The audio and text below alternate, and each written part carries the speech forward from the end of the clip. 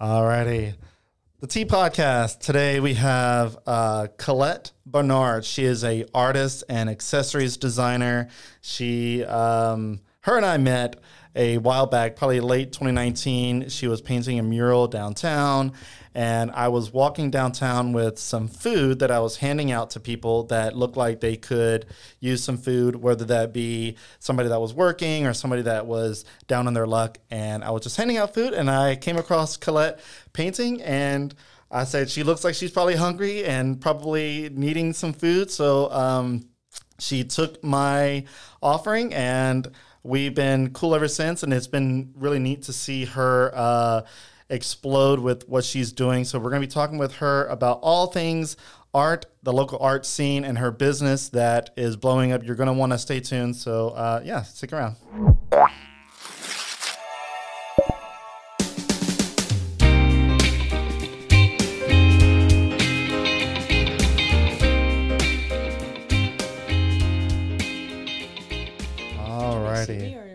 Page. So we're live. Awesome. Okay, so everybody, this is Colette Bernard. Colette, how's it going? I'm so happy to be here. You've got such an awesome setup in here. This is awesome compared to, most podcast setups that I've seen. Well, I appreciate that. I'm trying. It's being built piece by piece. So I literally had just an iPad and a phone at one point, and the mic was my iPad, and it was sitting on the table. And every time somebody would bump the table, you would hear the bump through the audio. I can already hear it in my head. Yes, absolutely. Yeah. And it was annoying. And so I said, I need a dedicated mic. So I bought like one of those USB Blue Yeti mics or whatever. And it was great. And then I had one point I had 4 different people in the room, and that one mic was just not picking everybody up. And so I expanded to some more mics, some individual dedicated mics, and then some lights and some more lights and a soundboard, all that good stuff. But this is not about the Tea Podcast. This is about you. So I know that you are from Lafayette, but kind of tell people a little bit about you. Why are you here in Lafayette right now? Obviously, we'll dive into the story, but just tell us a little bit about you. Yeah. So, hi, my name is Colette. I am an entrepreneur, I like to say. An entrepreneur. I like that. I was born and raised in Lafayette. I was in New Iberia for the first 12 years of my life. Then I moved to Lafayette in middle school, high school, and I got a scholarship to Pratt Institute in New York City. It's an art school. And I studied sculpture there. And I, like most college kids, especially in art school, I had no idea what the hell I was going to... Can I curse? Is that... Oh, you're good. You're okay, good. Sorry. I have a bit of a potty mouth. But I had no idea what the hell I was going to do and how I was going to make it work and everything, But I was like, I know that I want to be an artist, and I don't know how I'm going to make it happen, but the first step is at least becoming a professional, Yeah. And my time in New York set me up for that level of professionalism and the hustle, the grind set, and long story short, we can get into the nitty gritty if you want to, but about a year ago, I said, I want to go home and be the change I wish to see in Lafayette's art scene and, create something beyond, like, New York doesn't need me, Yeah. And not to say, like, oh, Lafayette needs me, but that I just want to be the change I wish to see, and that You're not trying to say you're being the savior of Lafayette. Right, literally. It's more that there's so much potential here, and I know that I could make something awesome happen, And by, the grace of God, I completely changed my life around in the past year of, in New York, and when I was living in Philly, it was always a kind of a hustle of, I don't know when my next check is coming. I'm having to chase the bag, everything like that, and it was a lot of uncertainty, but Lafayette gave me that security that I was looking for and the community that I was like itching for, of people who want to create something that doesn't exist somewhere. Like here, Yeah. And I opened a gift shop on Jefferson Street that opened in October. It's called Cocodrie, Curated Curiosities by Colette, and it's artist-made goods from around the world. And my own e-commerce business has skyrocketed in the past year and a half. So, yeah. All right. So that is the short and sweet summarized version. So if you're a too long didn't read type of person, that is in the short and sweet. So I want to gonna go back with you being from Lafayette, going to school in New York City. Like you had to live in New York City to go to this school. I'm pretty sure you probably could have done like online classes, but you lived in New York for 4 to 6 years in that range. What was it like for you being a small town? I say small town. Look, Lafayette's a small, big city. Right. We have that it's still a small town in the grand scheme of things compared to New York for sure. What was it like for you being from South Louisiana, which is comprised of mostly small towns? You know, the biggest city we have is New Orleans. Second is Baton Rouge. And then I think Shreveport, then Lafayette. I think Lafayette's the fourth largest city compared to New York, which I think is the second. I think it's the first or second largest city in the United States. Like, what was it like for you making that move, going to New York City? For context, New York is 10 million people. That's a lot. Documented people. And what Lafayette is... The metro is what, 120-ish? Yeah. So just for comparison of like the difference in population and massive, what the job pool looks like, what the career field looks like, it's very different. And you mentioned hustle. I mean, we don't hustle here. We have a hustle, but it's a different, it's that kind of blasé kind of hustle when in New York, people are like literally always from A to B doing something. Yeah, but you know what I love about Development Lafayette, though, is that you are a testament to how that's true on the surface, but there's a lot of people in Lafayette making it happen, you know? It is pretty chill, especially if you're not in the business world, right, you know, and you're not like looking at what everyone's doing. But when you're in that mindset of like, well, what's that entrepreneur? Like I have a handful of like local entrepreneurs that they do not know me. I am watching their every move because I'm like, what are you up to? Oh, you know? I love that. Yeah. Okay. All right.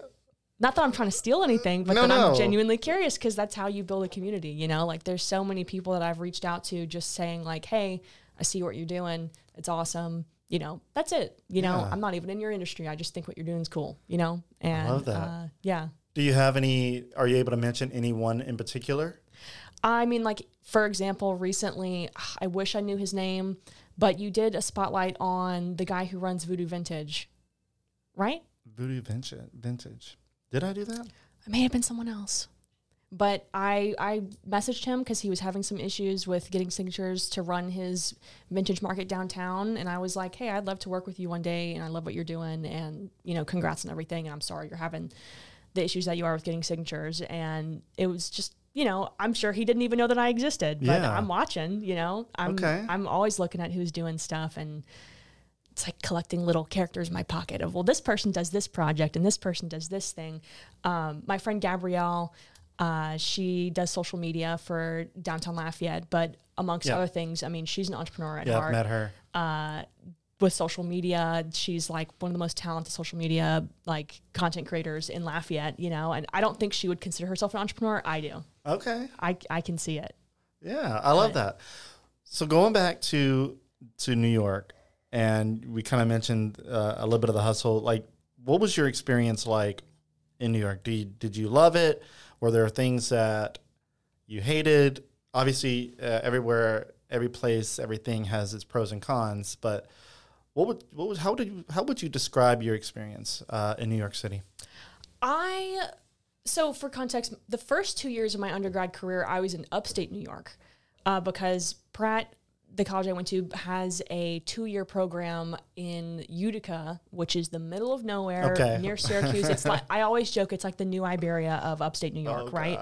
But the tuition is half the cost. So I was like, sign me up. I get that double experience of I get to be in, you know, beautiful Adirondack country of upstate New York. And then I get to have a clean transfer to the Brooklyn campus whenever I was junior, senior year. Yeah. Also, the Amtrak is only $20. At least back then it was. So I would bang out all my classes. Somehow, some way, I got all 18 hours done Monday through Wednesday, like 8 a.m. to 8 p.m. classes. And then on Wednesday night, I would catch the Amtrak and go to New York City for the weekend and go see all the museum shows and exhibitions and be a part of that culture while still kind of living this double life of like, well, I got to go to school like 4 hours away, but I'll be back, you know? And that was a really big deal because there's a huge sculpture community up there. And I should mention I have a bachelor's degree in fine arts and with an emphasis in sculpture.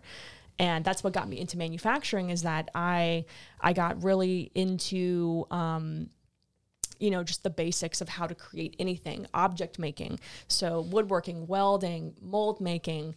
I learned all of those fundamentals, and then I used that to build the brand that I have today because I know how to make stuff. You know, I see a lot of entrepreneurs that have great ideas, but they're not tapped into the artistic functionality or creation aspect of things. Yeah. And that's kind of where they usually have to hire someone else or everything. Meanwhile, I have like 15 different hats on because I'm not only trying to be an entrepreneur and a brand owner, but I know how to make things too. So I'm very particular. So whenever you were going to school at the Pratt Institute, and you're exploring your creativity and your use cases for different applications and sculpturing, did you have any idea where you wanted to go with it? Like, because a lot of people in their earlier adulthood just kind of winging it. I had no idea. I originally went for graphic design because I was like, well, I want to be an artist, but obviously I got to pay for all these student loans somehow. I got to live somehow, you know, no nepotism here, you know? So I was like, I gotta make something work, you know? So I went for graphic design, and then only after one semester, I had a really influential professor. His name's Daniel Buckingham. And I was telling him, you know, basically he kind of cornered me and was like, why are you a graphic design major? Like, you obviously love making physical stuff. I'd had an internship whenever I was 15 at the New Orleans Glassblowing Studio on Magazine Street in New Orleans, where I lived with my aunt and uncle so that I could have that internship, as a teenager. And he was like, I don't understand. Like, you've been doing sculpture since the dawn of time. For what reason? You know, I don't think you even know, but why would you go be a graphic designer when you don't care about that? And I was like, great question, you know? And I was like, I think the answer is that I want to make money while making art. And I know that I can't have like one or the other. It has to be both. Like, I don't want to do the whole, I work an office job and then get to make art. I've come to points in my life where I've realized, like, if I'm ever in that situation, I'm usually in a bad place mentally, you know? And he was like, when I was your age, I would charge $5,000 or more to build people backyard decks. And all I needed was a few power tools and all the skills that I learned in undergrad in the wood shop. And I was like, oh, I never thought of it like that. I never thought about, like, I could use my sculpture skills to still be creative and offer a service that's, you know, more like manual labor, you know? And again, that's kind of like how my mindset pivoted towards manufacturing, that I was like, wait a minute, there's a huge market for people who want to make things but don't have the skills or the creativity or the vision. And that's actually what I ended up doing whenever I actually lived in New York for my junior, senior year in college, and a little bit after, was that I found a career in fabrication as an artist. So basically these bougie artists with a budget would come to me.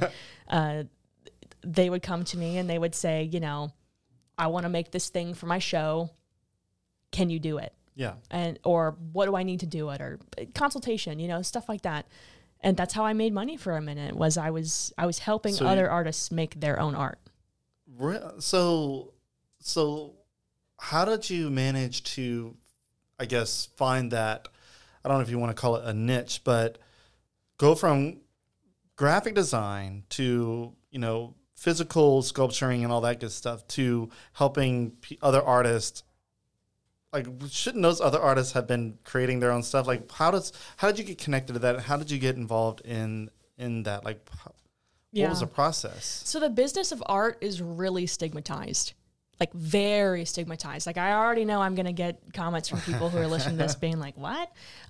So let me explain. Yeah. So when you look at, like, we were just comparing the size of Lafayette to New York City, right? Right.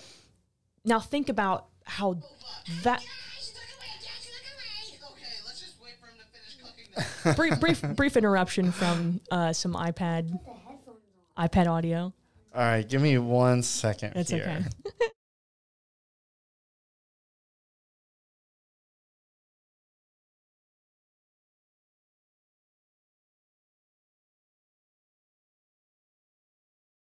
It's okay. All right, so It's Mardi Gras week. We're on double duty this week at the podcast. Yeah, so the kids are out of school still, and it's Friday, the last business day, I guess you can say, that kids are out of school. So my little boy was trying to put his headphones on his tablet behind me, and the audio was just loud. Hey, he's being good. Yeah, he's being really good. So going back to the stigmatization of art, Yeah. like I'm curious on hearing about that. So whenever you think about how vastly different the art economy is, Yeah. and everyone, like, people in the art world hate hearing other people in the art world talking about stuff like this because it's so stigmatized of intertwining capitalism and art. But I genuinely think the reason why I've been able to have a successful art career is because I pay attention to these things, to be honest. In New York City, the art economy is so much larger on a billion-dollar scale, right? There's going to be jobs for creatives because of that, you know, from every... like from the nitty gritty to the administrative level, you know? So I kind of found myself in this position where I was well connected with people because of undergrad, because of friends of friends. I was also very intentional about, you know, I'm going to go to this artist show and I'm going to go shake their hand and just let them know, by the way, if you ever need a fabricator, let me know, you know? And that's the whole thing about like the New York hustle is that, you know, the culture there is very much like okay with that, and you know, everyone there is on their hustle and grind, you know. Yeah. So basically, you know, to what you were saying, like, shouldn't artists be making their own art? Yes, but because think about all these giant sculptures and public art funds and museum shows that absolutely cannot exist without a team of people. Right. And all of those people are typically other artists. You know, so you'll get this big guy that comes in with, again, a big budget. He's usually represented by a gallery.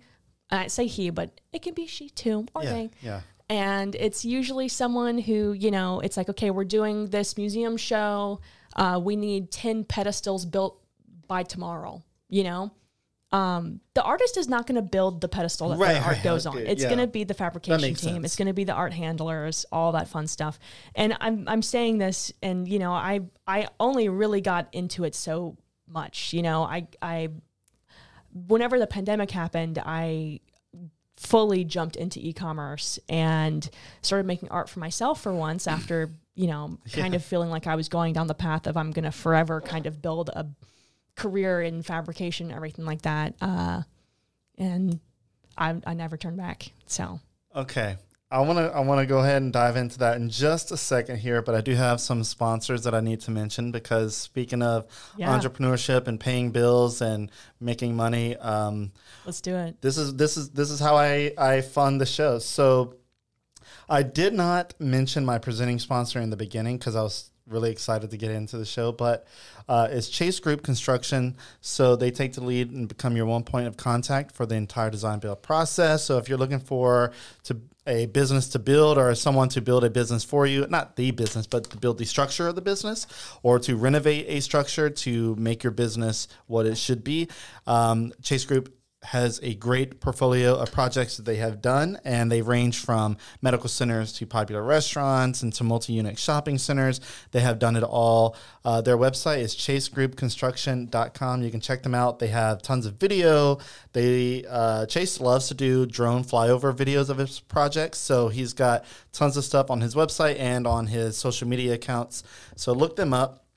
And if you decide to use them, let them know that you heard about it from us, because who knows, maybe we'll make a referral check off of it. That'd be pretty sweet. Whoa. Yeah. All right. So Chase Group Construction, check them out, chasegroupconstruction.com.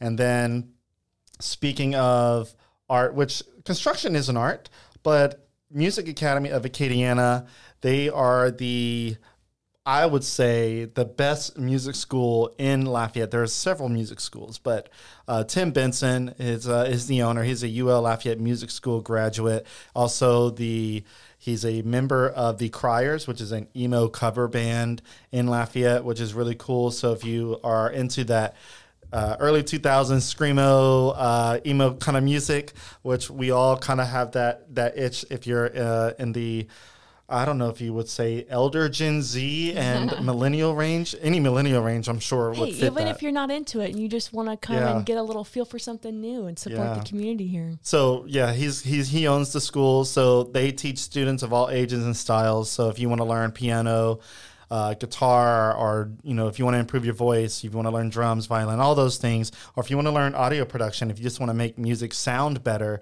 because, you need those people in the background, playing with switches and dials. So yeah, they've even appeared on major music competition shows like American Idol and The Voice. A lot of their students have gone on there. It's really cool. They've won national recognition and are consistently voted as a top music school since 2016 in various local voting situations. So really cool. Their goal is to make music lessons fun, educational, to help foster the next generation of musicians and creative thinkers. And you can check them out at musicacademyacadiana.com. All right. So going back to your business and translating it from, I guess, essentially just a art thing, that a lot of times when people hear that you're an artist, oh, so you're unemployed situation. Right. That's the whole thing for years. I was like, you're an artist, but what's your full-time job? Yeah, right. Well, okay, so today, immediate eye roll. Right. Like today, our artists have been able to leverage e-commerce in the biggest way. I mean, Etsy has blown up. Now, some people will look at Etsy as, depending on when you're talking about Etsy, if it's before COVID or after COVID, because Etsy before COVID was predominantly, I would say, all handmade or mostly handmade. I'm an Etsy hater now. I'm going to just straight up say it. This is an Etsy hate podcast. Okay. When I'm on it, at least. Well, so we're house divided there. I love Etsy, and I'll explain to you in a minute why. But Etsy, after the year 2020, e-commerce in that direction blew up, with a lot of people deciding to diversify their income and try to figure out how to make ends meet. And so things like that, Etsy, Amazon, Facebook Marketplace, all those places have really gotten really, I want to say, crowded with junk. Let's just say that. So, Colette, how did you this is why I'm an Etsy hater, is what I was saying. Yeah, that's why I'm like... Yeah. Anyway, sorry. Look, and I agree to an extent. There is junk on there. I think there are a lot of people on Etsy that are in it just to make a quick buck and are just throwing a lot of crap on there, hoping to make a sale. And a lot of what you're seeing, at least the research that I've done, is you have a lot of copycats. Yeah. And we can definitely... I forgot about you, that you sent me this link. We can definitely touch on that. Yeah. So before we get too deep into that whole world, but going to the e-commerce side. So start from that point. Before you went e-commerce, what led you down the path to do e-commerce? So... we talked about my college life. Whenever the pandemic hit, I was a junior, second semester junior in art school, right, in New York City, in my dorm room. And long story short, whenever the entertainment industry collapsed, like I said, it was okay, no gigs now. also like all of my post-grad plans are kind of collapsing, like, oh, lovely, you know, what am I going to do? Yeah. It was already pretty bad of like, I'm taking this massive risk of going to art school. Now what, you know? I had always been into social media. And this was a pre-TikTok time. TikTok, I love it. Yeah. You know, this was like when TikTok was still Musically, I'm pretty sure. But I remember that. Or they had made the transition maybe like a year or so prior or something. I want to say 2018, 2019 is when it became TikTok. TikTok became more mainstream when the pandemic happened. Oh, definitely. Without a doubt. So that being said, I found that, so I had gone viral on social media one time pre-pandemic, and it was a sculpture of me carrying a giant birth control container that I had made. And I remember that. It went uber viral. Feminist on Instagram reposted it, and like it got like 10 million views or something like that. Like it was nuts. Like overnight, I had people messaging me being like, I wish that you sold merch or something so I could support you because I love this sculpture you made, or can I buy the sculpture? I got that sculpture into a show in Lower East Side just from that video going viral. Like I got an email from someone saying, you know, want to be in this show? And I was like, okay. Yeah. And I remember thinking to myself, I was like, dang, like people are asking me if I have something to sell them and I have nothing, nothing, zero. And you had zero e-commerce, zero online presence as far as like products or anything that you sold. I mean, right. Were you able to make money online at all at that point? I hadn't. I was really just using Instagram as a portfolio, and that was kind of the vibe, you know, like, in terms of like being an influencer during that time period, that was still kind of like the OG YouTuber influencer era of like, unless you're David Dobrik, you're not making shit, you know? So I'm not on there to be an influencer. I'm there just to be an artist and show my portfolio and connect with other artists and use it as a tool. Right. And it was funny because I would have classmates kind of giggle at me for taking it a little too seriously. Who's laughing now? Yeah, because right. now it's like my whole career, you know? So essentially what happened is I created a pack of 2 stickers. It was a strawberry and a birth control packet. Yep. Whenever I lost my job with the pandemic, I actually had to move back to Louisiana because they closed the dorms on campus in New York because everyone's freaking out. And my mom works for the Red Cross. And this is before you graduated? Yes. So this is, so sorry, we're losing track of the timeline. So it's 2020. It's spring break. We're just hearing about the pandemic. Got it. Yep. My mom works for the Red Cross and has been in the medical industry for years. She called me and she said, I know you said you don't want to come home for spring break. I'm buying you a plane ticket. Come home and bring all your important documents. Like, don't expect to go back. And I was like, whatever, wow. Mom, little did we know, like a week later, they would say, if you haven't left the dorms, you have to. We don't know when you'll be back, So it was very real to me very quickly. I have bills to pay. I have no job anymore. I don't have my campus job, nothing, I don't even know what I'm going to do for school. Like, is it going to be online? Like, what's happening? Right. I immediately was like, I've always wanted to make stickers. Let me just see about this whole e-commerce thing, right? And I released 2 stickers, one of a birth control packet that's like all glittery, and one of a strawberry. And why a strawberry? I'll tell that story. All right. Long story short, I made like $800 in like 2 or 3 weeks selling those 2 stickers. Okay. And where were you selling? Big Cartel. It's like a very basic. So I've been an Etsy hater since day one. And this is what I mean by I've always kind of had an entrepreneur kick to me, is that like, I remember doing the breakdown cost of like, if I'm selling a $3 sticker on Etsy, I'm barely profiting anything, like a few cents really. So I was like, why would I even do this? Especially if I'm trying to like get all these people that saw my viral video to like go support me, I was like doing cold DMs to people being like, hey, I know you said you want to buy something from me that one time. I finally have one single sticker of a birth control container, And did they appreciate that? Did you get anything from that? Yes, absolutely. Absolutely. And, all that did was make me go, well, if I have 2 stickers, why don't I have 5? And why don't I make an enamel pin while I'm at it? And why don't I do a pre-order? And then before I knew it, I was running like a whole operation out of my childhood bedroom, selling like 2 or 3 sticker designs and making TikToks. So I'm bored out of my mind in lockdown, you know, in Louisiana after living in New York all these years. I'm like, I'm not supposed to even be here right now. What am I doing, you know? Yeah. And that's what spearheaded the e-commerce thing was I went from making stickers to we are a worldwide business now. And my main squeeze is hair claws. Hair claws. And hair accessories. Yeah. Okay. So you go from stickers and like little pins to hair claws. What was how okay. There's a lot to unpack here. I'm dumping so much. I know. I want to get to the hair claw thing in a minute. I want to go back to the Etsy hate. Oh, gosh. I know we mentioned a little bit and kind of alluded to the junk and all that good stuff. What about Etsy do you hate? Why are you an Etsy hater? I think that the platform used to be very I think the platform isn't what it used to be. I think it used to be a platform for like, you know, their guidelines were a little more strict.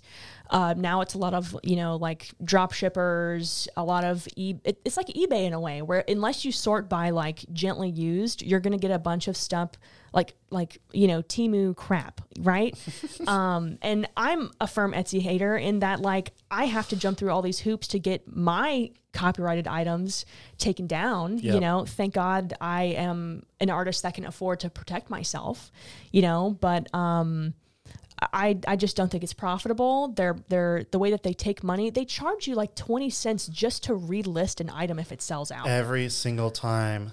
And I think it's every 4 months. If you don't sell, it's another 20 cents. My personal theory, and like, let's come back to this in a few months from now. My personal theory is that Etsy's going to go down. Really? Unless they change things. Oh, absolutely. I think that's why they're penny pinching, because all these platforms that do things like that, where they just want every little thing that should be there because that makes them more money. If they're making money off of you just using the platform as opposed to making money off of you making a sale, something's up, in my opinion. Shopify, for example, would never charge me to list another item. Why? Because they get 3% of every transaction that item sells. They want that 3% of the $20 that I'm making them, not 20 cents for relisting an item. You're punishing the customer. This is, you know what this is making me like think of is there's this thing in Lafayette called the 4% Club in my family. Oh God, I think I know where you're headed. Yeah. The convenience fee, God, aka yes. It's convenient for the business owner, but as a customer, I'm not. like, I would rather. I went to I shouldn't say the business name. I got a cookie recently from a business, and it was a really, really nice cookie. It was $3.50. Then I got charged an extra 40-cent convenience fee, and I said, I was like, I know that you're just the cashier, but what is this convenience fee? And I was like, is it cash? Because I can pay in cash if you're penalizing me for paying with the card, right? Yeah. And they were like, no, it's because of inflation. Like our materials cost more. I said, so why isn't the cookie $4? Yeah, make the cookie you could make more. even more. Right. I don't want to pay $3.90 for a cookie. Charge me $4. I don't care. But why do I have to be penalized as the customer? You know, it's the psychology of doing business. And to be honest, that person that responded probably didn't fully understand. Yeah. I think the 4% is the credit card processing fee that the business owner does not want to pay themselves. I think that is interesting and very, how do I say this? And I'm sorry if you're a local entrepreneur listening to this. With peace and love, I own a gift shop on Jefferson Street. I would never make my customers pay an extra percentage. Yeah. That should be factored into your expenses, Definitely. In my opinion. And increase everything by $1 if you have to. Correct. You know? And that was the argument. I know we're on a slight tangent. I know. But it all goes down. I'm sorry. I'm a yapper, okay? So God, the city of Scott, I'm going to call out the city of Scott, was the biggest group. I say group. It was a group collective effort in the city of Scott to charge 4%. Every business in Scott was like, oh, so-and-so business is doing it. I'm going to charge 4%. Oh, this business is doing it. I'm going to start charging 4%. And then it became a thing, like the city of Scott charges 4% if you use a card, but other places didn't have that yet. Right. And then in Lafayette, it started trickling where all of a sudden all the small local businesses were like, I'm going to charge 4% too.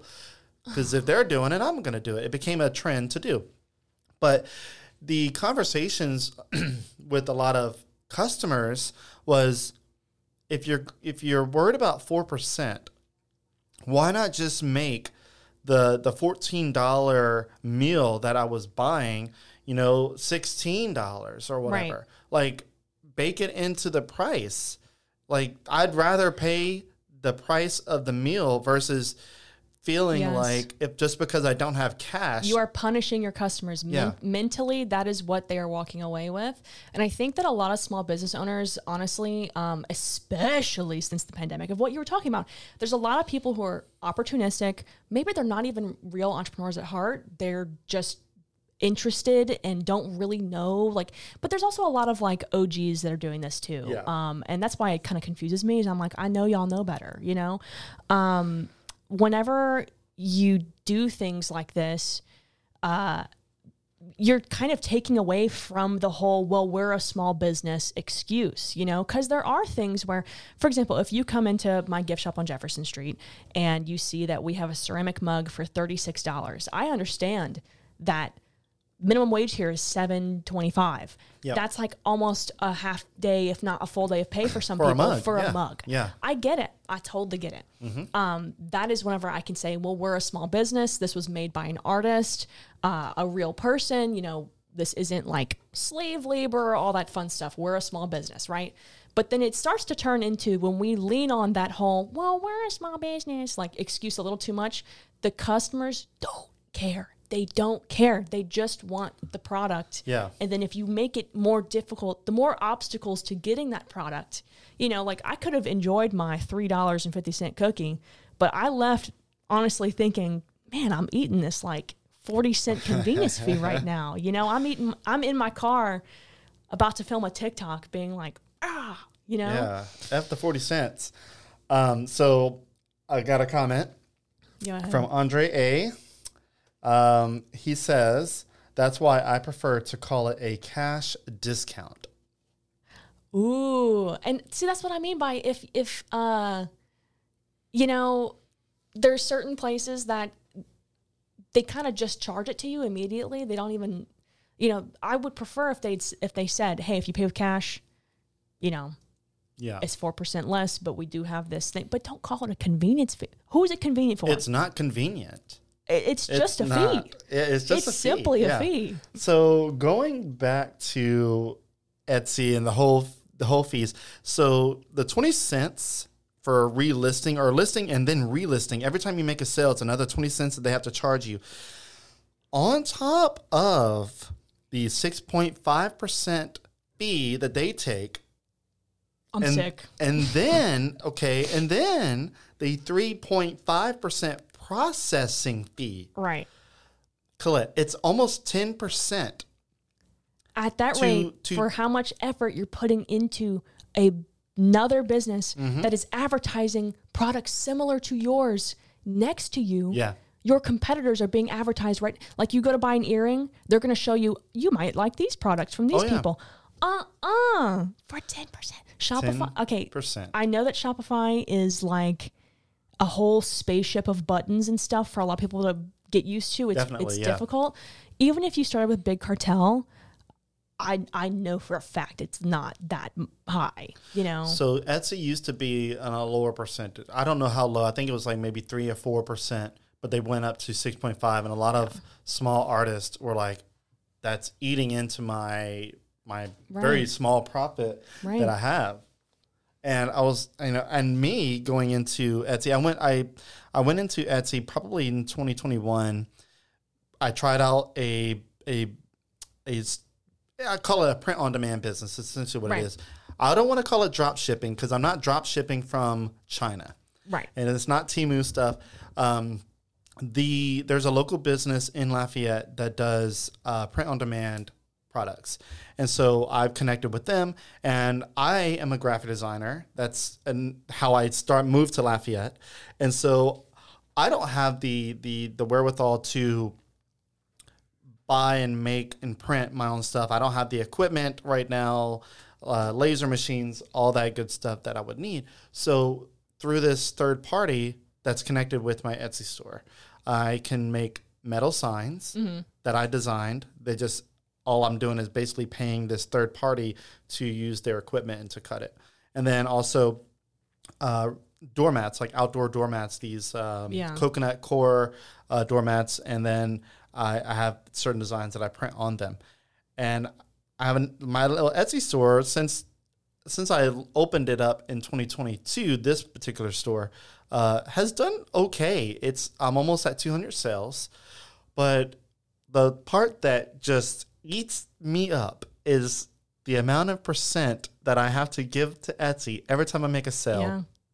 And then on top of that, to be competitive in Etsy, like you just mentioned, they like to show your product next to someone else. Like, oh, you might also like this, which could be a potential copycat. Because everybody, look, if you want to be good on Etsy, you got to do the research on Etsy. You got to have these third-party plugins. And then at that point, what are you doing? Yes. You're building your whole brand around someone else. Like this, like, okay. What I wanted to say is, you know what I'm hearing and what I've always said about Etsy is that the only thing Etsy brings to the table is SEO. SEO and built-in customer base already. Right. Essentially, I guess they've recognized that's their bread and butter. So they're like, oh, we're just going to bring up the percent, because if somebody goes out on their own and gets a Shopify account, which I've used Shopify before, I get crickets. Unless you're like really good, or if you already have a follower base that you can drive your traffic to. You're going to hear crickets on Shopify. You're going to have to figure out how to get organic traffic, and you're going to have to, spend ad money, and then you really don't know. Right. Something that I hadn't. So about a year ago, I had seen another artist do this, despite the fact that I've spent all this time, effort, and labor onto building my Shopify. I saw that there was an artist that was like 10 times the size that I am. And the reason why she keeps her Etsy is because of what you're talking about, is that they already have, there's people who are so trustworthy of Etsy, and the SEO does work, that she was like, honestly, I just see it as cross-posting of, I'm going to have my account on Etsy. I'm never, ever, ever going to promote it. And if we get a sale through it, then great. If we don't, then fine. And I was like, what if I did that? So I did that. I started small. I listed all of my sticker designs on Etsy and was like, let's just see if I get any sales only from SEO and people searching for, because I have over like 30, 50 sticker designs that are different motifs and stuff. So it's easy if you're looking up like, cool thrift shop sticker, then like my design might come up that says thrift expert, and it's a little hanger, and it's just funny. Sure enough, Etsy's SEO was pushing my stickers out. We got maybe like 20 sales in the first month or so.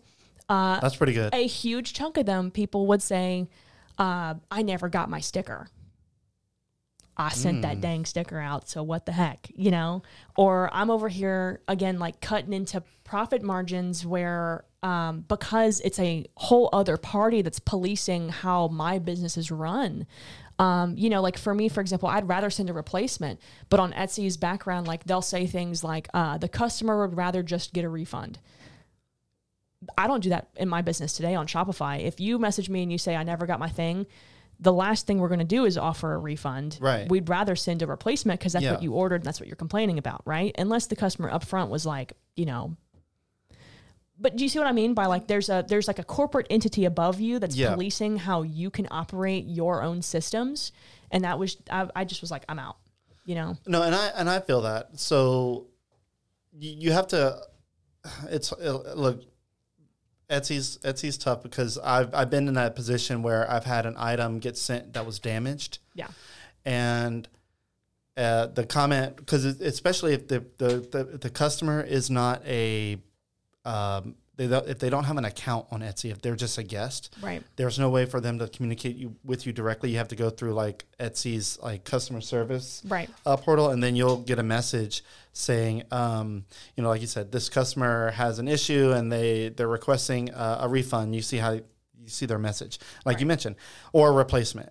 And whenever I see refund, I cringe. And I'm like, I don't offer refunds because every item that I have has a cost to it. There's a cost to it, and it's made to order. It's print on demand. So I don't have any inventory that's just sitting. Right. And if you send that item back to me, God forbid, if that's something you choose to do, I can't do anything with it. Right. It's not my design. It probably has your name on it because I customize every part of it.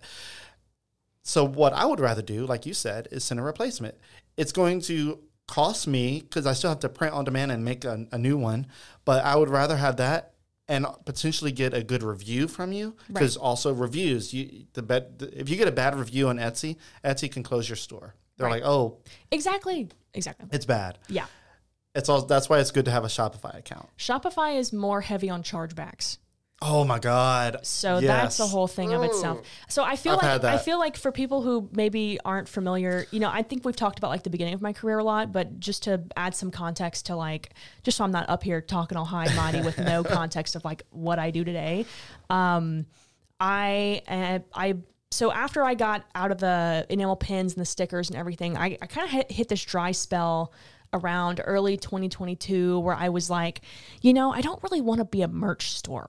Because I'm an artist and designer at heart. I need to do something more than just putting my graphics that already exist onto different applications, Not that there's anything wrong with that, but that I was like, I want to do more. I want to push this further. I think that I'm not going to be able to really scale my business unless I get to that point. And one of the reasons why I emphasize needing to scale is I have a lot of art school student debt. It's bad. It's bad. It's so bad that like even if I got a 9-to-5 job, it's gonna take way more than 15 years, and that is a whole other tangent of the student debt crisis. I know I signed up for it. That being said, like, but at least you recognize that. So like you have your, I don't want to call them conservatives because I'm a conservative guy, but you have those extreme people who are like, oh, that's what you get for, this and that, and getting a degree that is, because some people would say, oh, an art degree is just a wasted degree, and it's not. Right. You are making it work, and I love that. I'm kind of an example of how, like, I got every good card dealt to me in the life that I wanted. I went to art school. I lived in New York. I came home to my hometown. I swallowed my pride of saying, I know I'm not going to be able to reach my financial goals if I stay in New York, and I want to be the change I wish to see, right? We're a worldwide, well over 6-figure business, and I'm still struggling, and that's not something that I think people want to talk about enough. And it's that, like, it's not like, I've had other positions. I've been an executive director. I worked at Wharton for a semester. So if the conservatives listening want any clout, that's where Donald Trump and Elon Musk went to school, Wharton School of Business at UPhilly and UPenn in Philly. And so like I know a thing or two about finance and everything. And like I said, like there's so many artists that are deserving of a career in terms of their talent, but they don't look at the numbers. And that's the whole thing that I think we're getting at with the Etsy situation, is that it's like, it doesn't matter how wonderful of an artist you are and how talented you are. If you want a career in the arts and you want to profit off of the arts, unfortunately, that means that you have to get real about capitalism and what that means and what you provide. And it's a whole other mindset on top of being able to create something authentic to you. Yes. And the word capitalism will trigger some people a lot. And especially in the artist community, because there are, you can correct me if I'm wrong, but capitalism is bad in the artist community. That's just, but it's what we have. That's why the no one wants to talk about business in the arts. Nobody wants to admit that, without the money, we can't make the art. We can't even go to Michael's without money to make the art, But yeah, capitalism is a touchy word because I mean, that's a whole tangent of itself of like, who does it serve, There's things that I've been able to implement of like, again, being the change I wish to see of like, you never make less than 15 an hour working for me. Not that that's like a huge perk nowadays, especially, but Right. it's something. Whenever it's $7.25 is our minimum wage here in Louisiana, I'm dedicated to making jobs, creative jobs in the South.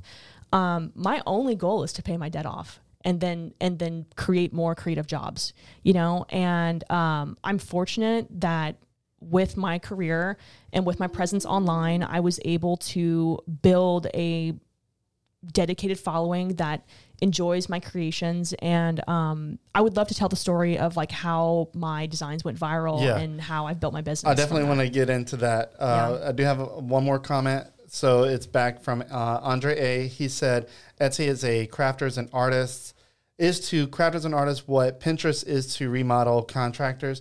It starts as inspiration and leads to starting a network, but soon becomes a huge pain and cost with little to no benefit. So, yeah. I like the comparison to Pinterest because I know Pinterest is like the devil for a lot of people. I know. And Pinterest used to be really nice. That goes with everything. Everything has like its time, and then all of a sudden it's like it got ruined. Yeah. And usually it gets ruined when big investors get in and they need to line their pockets. Yeah. That's essentially what I feel happens. I know with Facebook, before 2014, Facebook was just a private company, and you could go viral on Facebook pretty easily. You can now, but it's only because Facebook has to be competitive with... Facebook is like a cesspool for online content now. It's really insane. It is. But, I mean, it's the biggest, especially in South Louisiana, Facebook is one of the largest social media platforms still. Everybody is on it still. Some of the younger people aren't, but for the most part, people that are spending a lot of money, they're still on it. And if you want to use it, and I know for me, Facebook is still the biggest. Do I wish I could get away from Facebook? Yes. Yeah. But I dabble in other things. I opened up a TikTok, but this is neither here nor there. But yeah, so we got a little bit of time left. I want to get to the nitty gritty of how you went viral recently. You mentioned your hair claws and your accessories, and that has blown up. I'm curious to know what, like, you just went into hair claws. Did you have any idea that would blow up? Like, tell me, kind of walk me through that process of like creating them, sharing them, and then going viral. Like, what was that like? So, I'd kind of left off saying I got really into the idea of like, I want to make more than just merch, and I had made some like machine knit scarves that I had outsourced to a factory in Poland, and they were awesome. It was so cool seeing one of my designs be on like a physical, tangible object as opposed to just like a printed 2D sticker or print or t-shirt. It was like, whoa, this is really sick. Like the whole thing is mine, and that's whenever like the bug really got me. And I have a background in CAD, computer aided design, and I had made jewelry and I'd made earrings in the past and stuff, but I'd never really like fully gotten to immerse myself in the possibilities because I didn't love acrylic. I didn't love the plasticky nature of 3D printing. I was like, I don't really know how I could make anything super interesting with this that hasn't already existed. I would have to use something that was 3D printed to create something else. Like that's kind of just like a starting point. It's a prototype. It's not a finished product, and I still use CAD to like make like visuals and stuff every now and then. But basically, I'd had it on my checklist of, I was like, I want to focus in 2023 on headwear accessories because I need to niche down. Right now, the merch thing of like enamel pins, stickers, t-shirts, tote bags, I was like, I'm kind of in like the Comic-Con booth genre right now of small business, and there's nothing wrong with that. It just was that I am not super illustration heavy as much as I am interested in making a final outcome product. Right. If that makes any visual sense. But I was like, okay, so where do I pivot from here? And I did embroidered hats. I did silk scarves, like silk skinny scarves, like ties and everything. And the last thing on my checklist after doing like bandanas, silk scarves, all that, I was like, I want to try hair cloths. And I got in touch with the manufacturer. I sent them some of my designs. I love this material. This is bioacetate. It's a plant-based bioplastic. It's non-petroleum based. Okay. And it can be fused together, which unlike acrylic, like it's very seamless. It's very sturdy, and I just fell in love with how juicy it looks and how strong it is. And you said juicy. It's so juicy. And basically I made 3 designs. I had this wisdom tooth, this love letter, and a strawberry. And little did I know that this wisdom tooth would catch the eye of the dental industry. And I made a TikTok, and to be fair, I already had a platform that was pretty substantial, about 300,000 followers on TikTok. I made a TikTok being like, here's some of my designs. And I was almost ready to kind of throw in the towel on my small business at the time, to be honest. Like I was not doing great financially. I had just moved back to the South. I had just accepted a position working for a nonprofit. I was like, I'm just getting a little burnt out on like the constant hustle. Like I need that final push of like, we need to really be doing well, or else like mentally, I don't know how much longer this is going to be worth it. Right. I had a booth that did really badly at South by Southwest due to like bad, like planning on behalf of the art market founders and everything. And I just remember that 8-hour drive home being like, dang, I just like did this for no reason. And that's kind of why I opened Cocodrie, was that I was investing thousands of dollars into art market booths and stuff, kind of crossing my fingers that I would make some kind of return on my investment. Right. And I was like, I should just open a storefront at this point on Jefferson, where I know there's a demographic that is itching for something a little more cool and funky and fun. And it's a growing space in Lafayette, but this happened at the same time. So I had gotten the keys to Cocodrie the same month that this wisdom tooth went viral. This wisdom tooth hair claw went viral with the dental community. And suddenly we sold thousands of them in a day. But you didn't have thousands in stock. No, we opened a pre-order. Okay. So I'd already had experience going viral one other time with a t-shirt I designed that said, Southerners for Science, get vaccinated, y'all. And it was a crawfish riding a vaccine needle like a rodeo bull. Yeah. And that, we sold like 2,000 of those t-shirts. And that was back in 2021. And the way that I was able to do that was I just had the idea while I was watching the sales come in. I was like, I'm going to sell out in like 2 seconds. And the nature of viral marketing is that no one's coming back.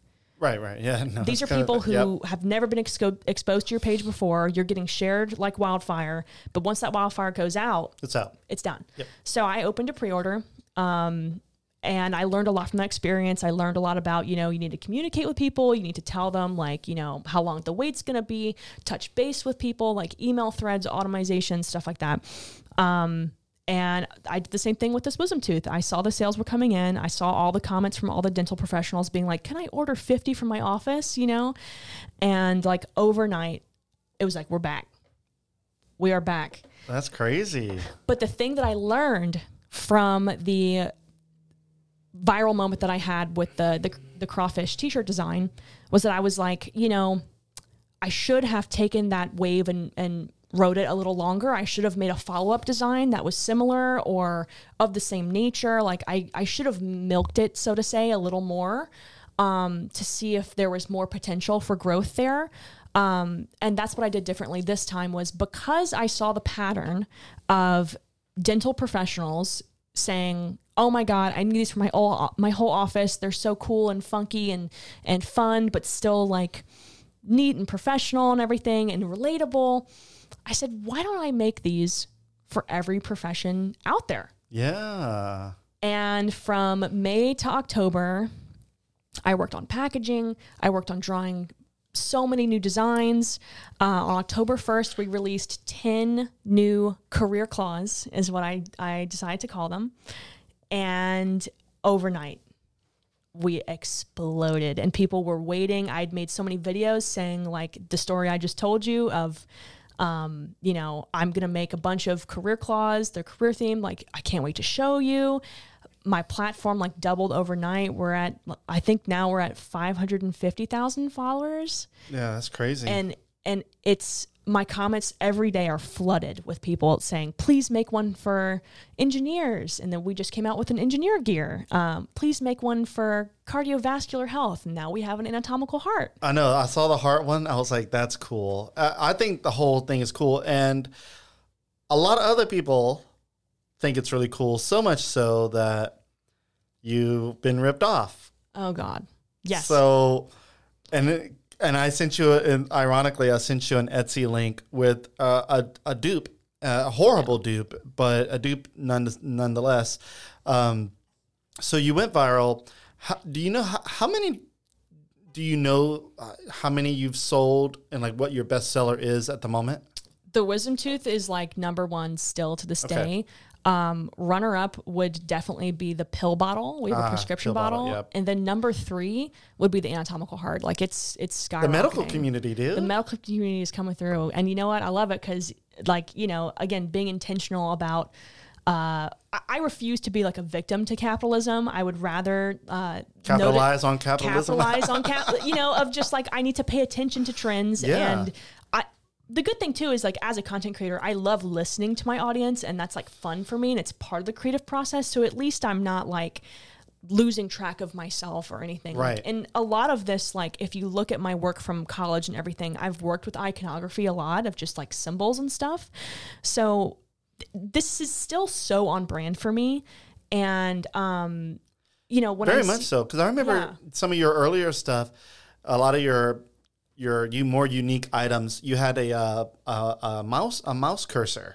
Yes. And that's like the one thing that sticks out the most to me is that mouse cursor, because you would go around with it. And I do remember the pills, the pregnancy, the birth control. Yeah. I do remember that, but that for some reason the mouse cursor stuck out a lot to me because it was like pixelated. But yeah, this is very similar to that. It's in that same vein of icons and symbols. It makes so much sense. Like look at my mural at the Children's Museum. Yeah, exactly. You pivoted, but you still maintained your artistic flair and your niche of. It's authentic. Yes, it's very authentic. It's as much as I love to joke that it's like, oh, I sold out. It's like, no, I finally found the thing that is mine, right, and works. And that is like such a high to be like, every artist, wow. No matter if you're even anybody, that you want that. Like, that's how you make money. That's how you survive, is people buy the things that you create.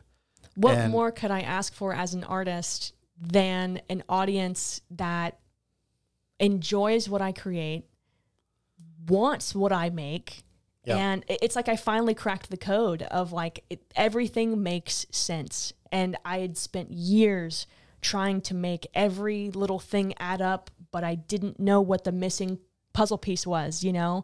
And accessories are a part of the beauty community, which there's so much influence and money there, you know? Like we're about to start leaning heavy into like hiring photographers and hairstylists and like really putting more emphasis on like the editorial aspect of things. And I'm so excited. Now what needs to happen, I don't know if this is something that needs to happen, I feel like it needs to happen, is somebody that is really, really big, who has eyeballs galore, needs to be seen wearing one. Oh my gosh. Absolutely. I mean, even like I'll get tagged in the comments of, you know, like a big TikTok dentist will be wearing one, or there's several, or I'll get tagged from different influencers and stuff. And I'm like, I didn't even know that you saw this. You know, because the comment section of every video that I make now is people suggesting like, please do my field, which is awesome. And we do plan to expand the Career Clause collection. There's only so many that you can do infinitely. So quickly. Yeah, so we try to do like the broad categories first. Like we have like engineering, STEM, you know, medical, accounting. We did a spreadsheet one and people are loving that. We have a calculator. There's a lot of them that like kind of dip into other categories too. So I'm being really strategic about like what designs we release right now. I believe we have a total of like 30. Then another way that we expanded was that the short hair girlies, they want a clip instead of a claw. Yeah. You know, so this is a great example of like listening to your audience. Is like, I would see people saying, I love this. I love the idea. I want this so bad, but I barely have any hair, girl. And I'm like, I got you, you know? And then I'll have someone say, I'm bald. And I'll say, that's cool. You can clip this onto your bandana or your tie or your collar. Like, there's so many options, you know? And I'm so grateful that it's like I feel like a mad scientist, like the formula's working, you know? So now I'm just trying to build my Frankenstein of a hair accessories business. And it's so fun. And that is so important, is that I enjoy what we're doing and it works. Yeah, it's definitely working. And of course, with all the viralness of it, like we mentioned, is that you have people that are copying your work, which is unfortunate, but also it's a sign that what you've done has reached so many people, and such a large audience that others are like, oh my God, that person's making money off of this, like a lot of money. And it goes back to the whole Etsy mindset of like, oh, that's a bestseller. Let me create a version of that bestseller, and hopefully maybe I'll get good sales off of that too. And some people may not.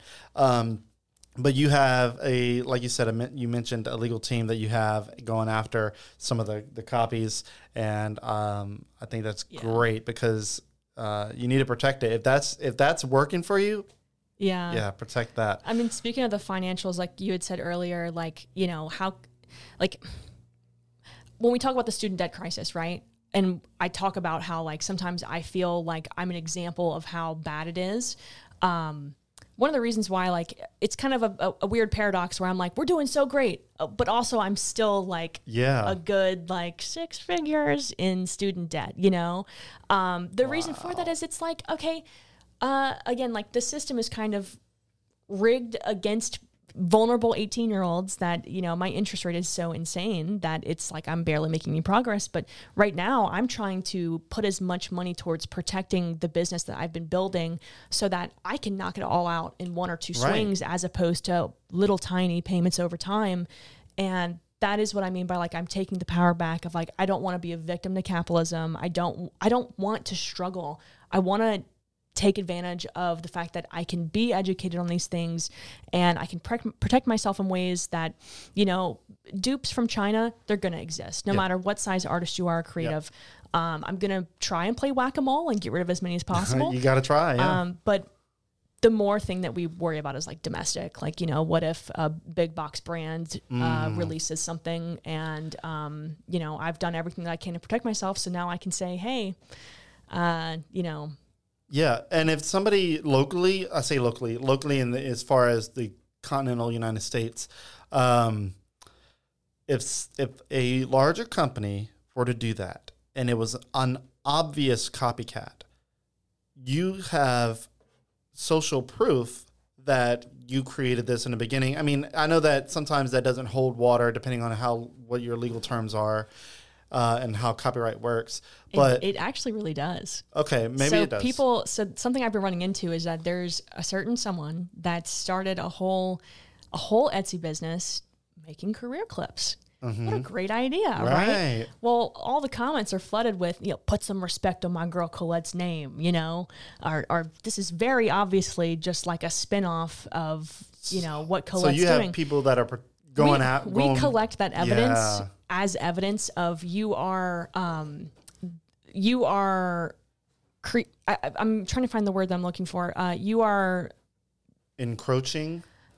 No, you are selling something with bad intention of like you are intentionally trying to how do I say this? There's a specific word I'm looking for. Not infringe. You're selling people a lie. Okay. Essentially. Got it. So if you're piggybacking off of this, obviously I didn't invent hair claws. I can't prevent anybody from making hair claws. Like, that's fine. But whenever it's like this specific stuff that it's like my practical exact drawing, if not extremely similar, the branding's the same, whatever, it's interesting because you are you are infringing on my IP in the sense that every little it's like the difference between like Stanley and Yeti. Yep, I know. They're probably always emailing each other, you know, of like, hey, you did this thing that's like really similar to what we did of this thing, and you know. Yeah. And then there's your dupes from China and all that. Now, you know, but yeah, you are creating a brand, and your logo, your name is on the hair clips. Right. So if somebody wants authenticity, now I know somebody can probably try to duplicate authenticity, which is going to be hard. You just open it up and your name is in there. Right. Yeah. I mean, people can steal my signature. Yeah. This is what I mean by it's kind of like whack-a-mole of like the thing that I have that all of these dupers, resellers, fraud people, whatever, the thing that they don't have is that they're not me. Right. You know, and that you'll never have my story because that's my story. You know, and it's my creative touch and my creative influence that no one can replicate because you're not me, you know? And that's what I say about developing Lafayette is so my business partners, when we first became business partners, they asked me, so what's to stop somebody to do what you're doing? And I said, to do it? Like nobody's doing it. Right. And I've seen people attempt to do what I'm doing, and there's just something missing. Right. And it's because I like to say it's because of me, but I put a lot of my personality into the content that I put out there, while also trying to be as neutral as I can for everybody to share it. But I'll put something in that article or in that post that is just so out of left field and makes people that see it like kind of tilt their head like, why did he put that? And I do that for not just because sometimes I get bored with putting out mundane content, but sometimes I'm like, I need to put something in there that's going to make people like go, okay, this is obviously Ben that's writing this because nobody else, no other news organization would put this. Yeah. So that's what I told them. I was like, look, it's to do this type of work, to do the personality that I have, that's what's different. Nobody's doing it, the legwork or anything like that. Well, and you know, something else I'll say too is that like I never want to like hinder anybody's creative freedom. There are a lot of people who genuinely don't know the like legal aspect, the business aspect. You know, you can go and start an Etsy store. It doesn't mean you know how to run a business. Right. You know, it doesn't mean that you'll be able to handle the workload or anything like that. It doesn't mean that you have any of the fundamental skills beyond just ordering something and then trying to sell it, you know. But, you know, it's interesting how, you know, there was this one person that ripped me off, and I actually just messaged them and was like, hey, you blocked me on social media. So you're already self-incriminating. Wow. I'm messaging you from my alternative account because what up, you know? And I was like, I think you should just take this down and then we can just call it there because I mean, like this person even went as far as to like make a fake drawing video of them making like a tooth. Oh no. And it was like, oh, please, like, are you serious? And they responded to me and they were like, hey, I gotta be totally honest with you. Like, I'm a dental student and I just thought this was such a good idea and I wanted to like take it a step further and like do my own like takes on things. And like, I didn't know that, like, I didn't realize how serious this was, you know? And I was like, yeah, I mean, this is my art. I'm a business. I have a legal team. Like, you're also admitting to me over DM right now that you are, you know, you know me, that yes, this is what you did, like all that stuff. And again, like, it's just interesting that like in the art world, again, because art and business, that whole conversation is so stigmatized. There's so many unknowns. There's so many people that think that these things that people like you and I do that are creative and our entire jobs, right? They see it as opportunity to have a side hustle, to, kind of jack your swag or something because they want what you have. And it usually has to do with money. Yep. It doesn't have anything to do with being a passionate podcaster or being a passionate hair claw designer or accessories designer or having a background in art. It's usually someone who's being opportunistic and they don't know. And they're not surrounded by other people that will tell them, hey, like, I don't know if you know, but like morally this is incorrect. But also on top of that, like it might even not be legally okay either. Like people, if you're not in that world, you're in a whole other mindset of just art and your relationship to it. And that's why you see people saying things like, well, I would never pay this much money for a hair clip. And it's like, then don't. Yeah, then don't. What's up? Okay, we're wrapping up.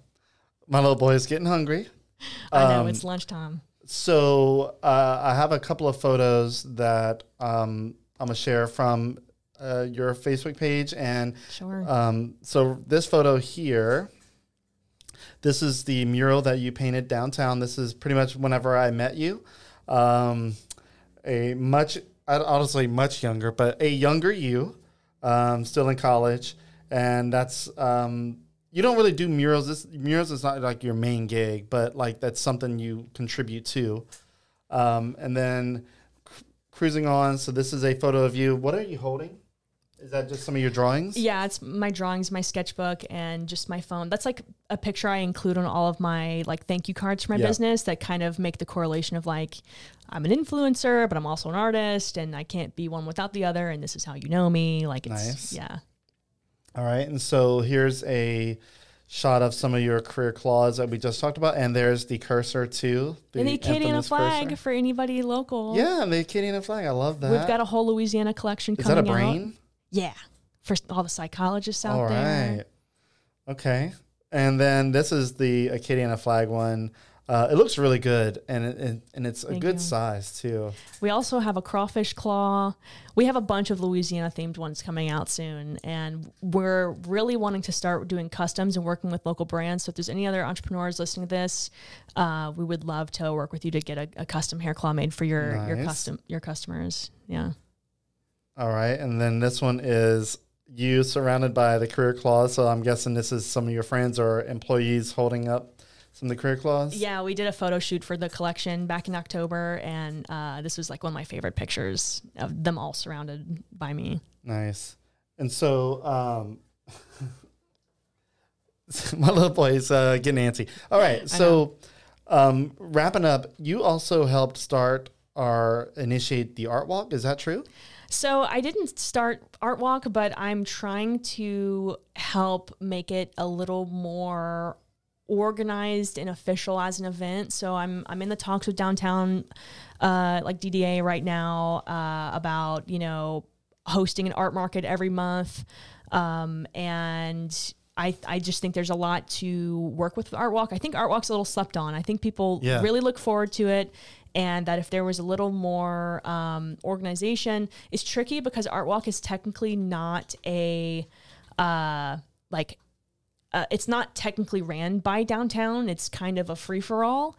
And that's kind of where the issue lies is like, well, who's responsible? And artists need someone to report to say like, who do I contact to vend, and it's getting to be where it's almost so big that it needs to have some kind of foundational aspect of, if that's just where I see opportunity of that's kind of my community project. Like, so Cocodrie, my business, is kind of fronting the funding aspect of, paying for the street permit and security and stuff and seeing where we can go with that. And I'm not sure when the tentative launch date for our first actual like art market's going to be. We did one in December for the holiday art market, for like the downtown Marion Bright series. And that was kind of our like tester.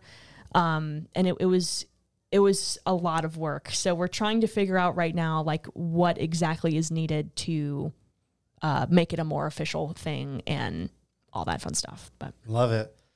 Well, I know we are almost an hour and 20 minutes. So we definitely had a conversation and a half.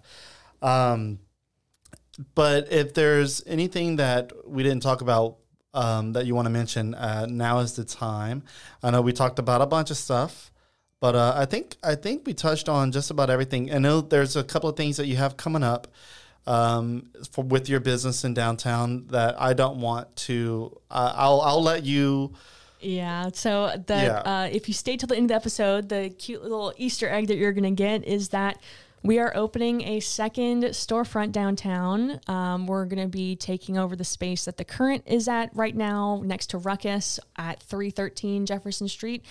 My business, Cocodrie, at 515 Jefferson Street right now currently has a section of vintage clothing. It's been doing so well that we were like, hey, why don't we just move that to a whole other location, and that'll give us a little more space for storage in the back and everything too, and be able to have a more creative freedom in that spot. And yeah. So what's going to happen with Cocodrie, the initial location? Are you going to expand your art there?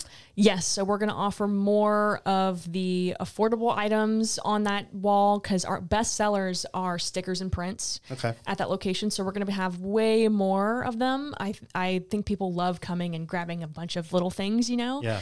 So we're going to expand that, and we're going to move all the vintage clothing over to that 313 location. And I'm not sure what we're going to do in the back of the house yet. I was thinking about maybe making that an art studio or something, but again, not entirely sure. I just think that it's a great location and that we're looking to expand physically. So a second storefront is the way to go. Wow. All right. Well, I love the fact that the business is growing and your career claws are blowing up. I've been following you for a while, ever since I've met you.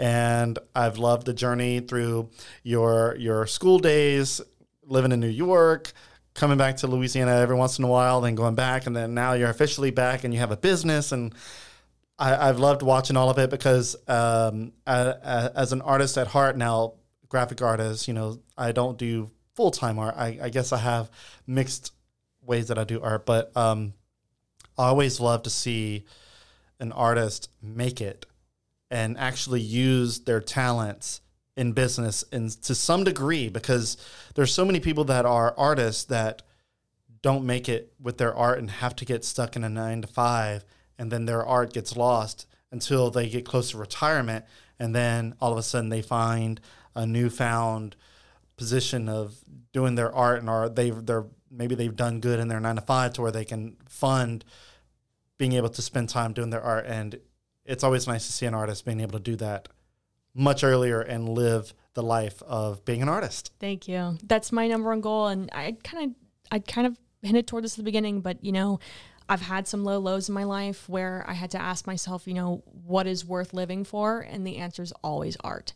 So I'm dedicated to spending my work days on art, and that is what I'll leave you with. I love it. Well, so before we go, I'm going to show you the website. If you want to go support Colette, her website is artistcolette.myshopify.com. You can also check her out on all her socials. In the video caption below, you can find all that good stuff. Are you on Facebook too? Or no? We are for Cocodrie by Colette. And thank you for having me, Ben. I love your work, and you've got something great here. So thank you so much. I appreciate that. I'm trying my best to do the thing, It's an art in its own way. And just gotta keep pushing. Yeah, just keep pushing. All right, well, that is it. Colette, again, thank you for taking the time, and I do apologize if my little boy sometimes caused a ruckus, but it is what it is with having kids. Yeah. But yeah, I look forward to seeing more from you and to see how your business grows and progresses and see what you do downtown. I love the journey, and yeah, good luck with that, and have a great weekend. Thank you. You too. All right, guys, that is it, and we'll see you on the next one.